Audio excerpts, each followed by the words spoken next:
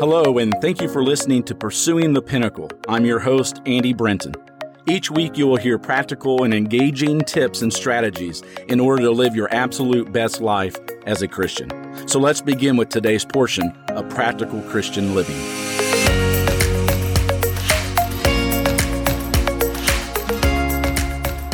Let us begin today's podcast by reading 1 John chapter 1, verses 8 through 10, where John writes, "If we say that we have no sin, we deceive ourselves and the truth is not in us. If we confess our sins, he is faithful and just to forgive us our sins and to cleanse us from all unrighteousness.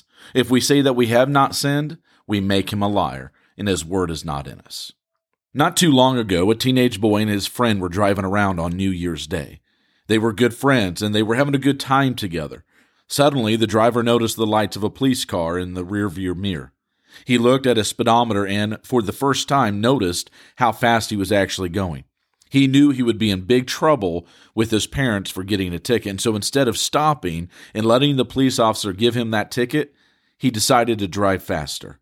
And no matter how fast he drove, the police stayed close. And when he rounded a corner and saw another police car waiting for him, he knew he was in even bigger trouble.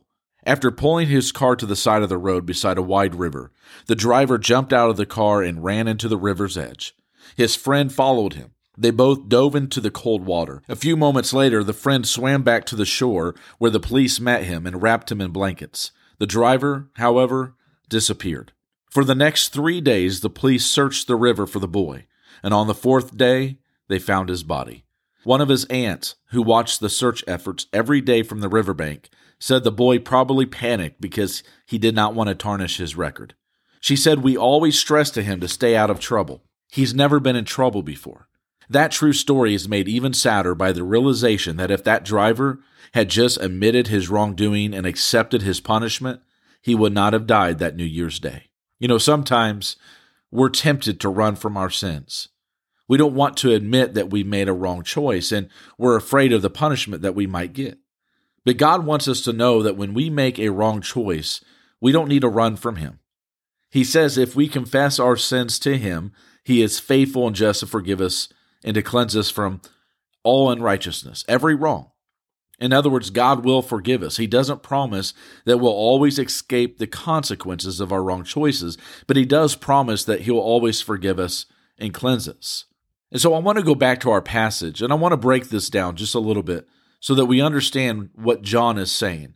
John has introduced the ideas of walking in the light and being cleansed from sin, but he did not for a moment believe that a Christian can become sinlessly perfect. Hence why he says, if we say we have no sin. To think this of ourselves is to deceive ourselves, and to say this of ourselves is to lie. In other words, the truth is not in us.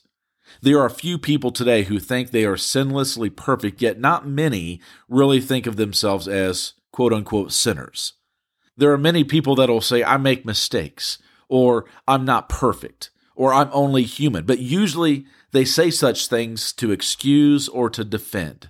This is very different from knowing and admitting I am a sinner.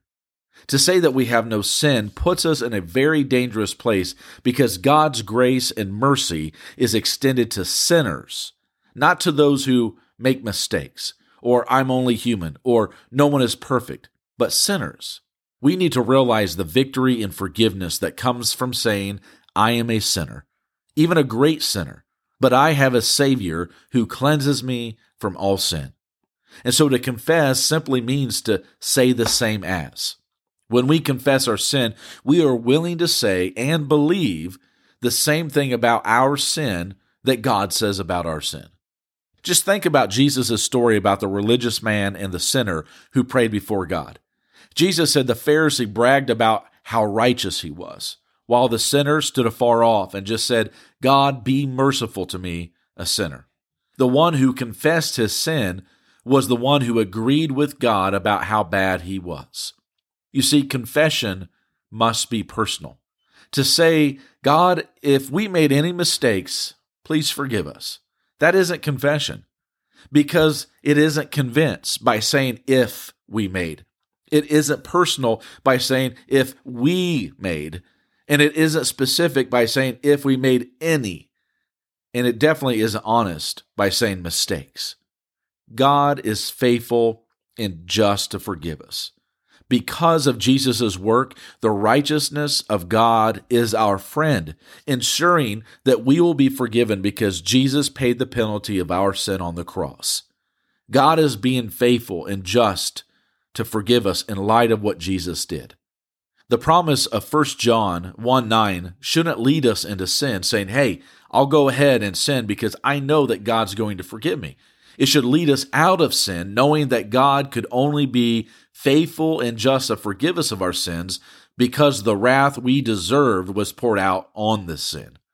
Let us realize that each sin carries with it its own measure of wrath. So there's a sense in which each sin we commit added to the agony of Jesus on the cross.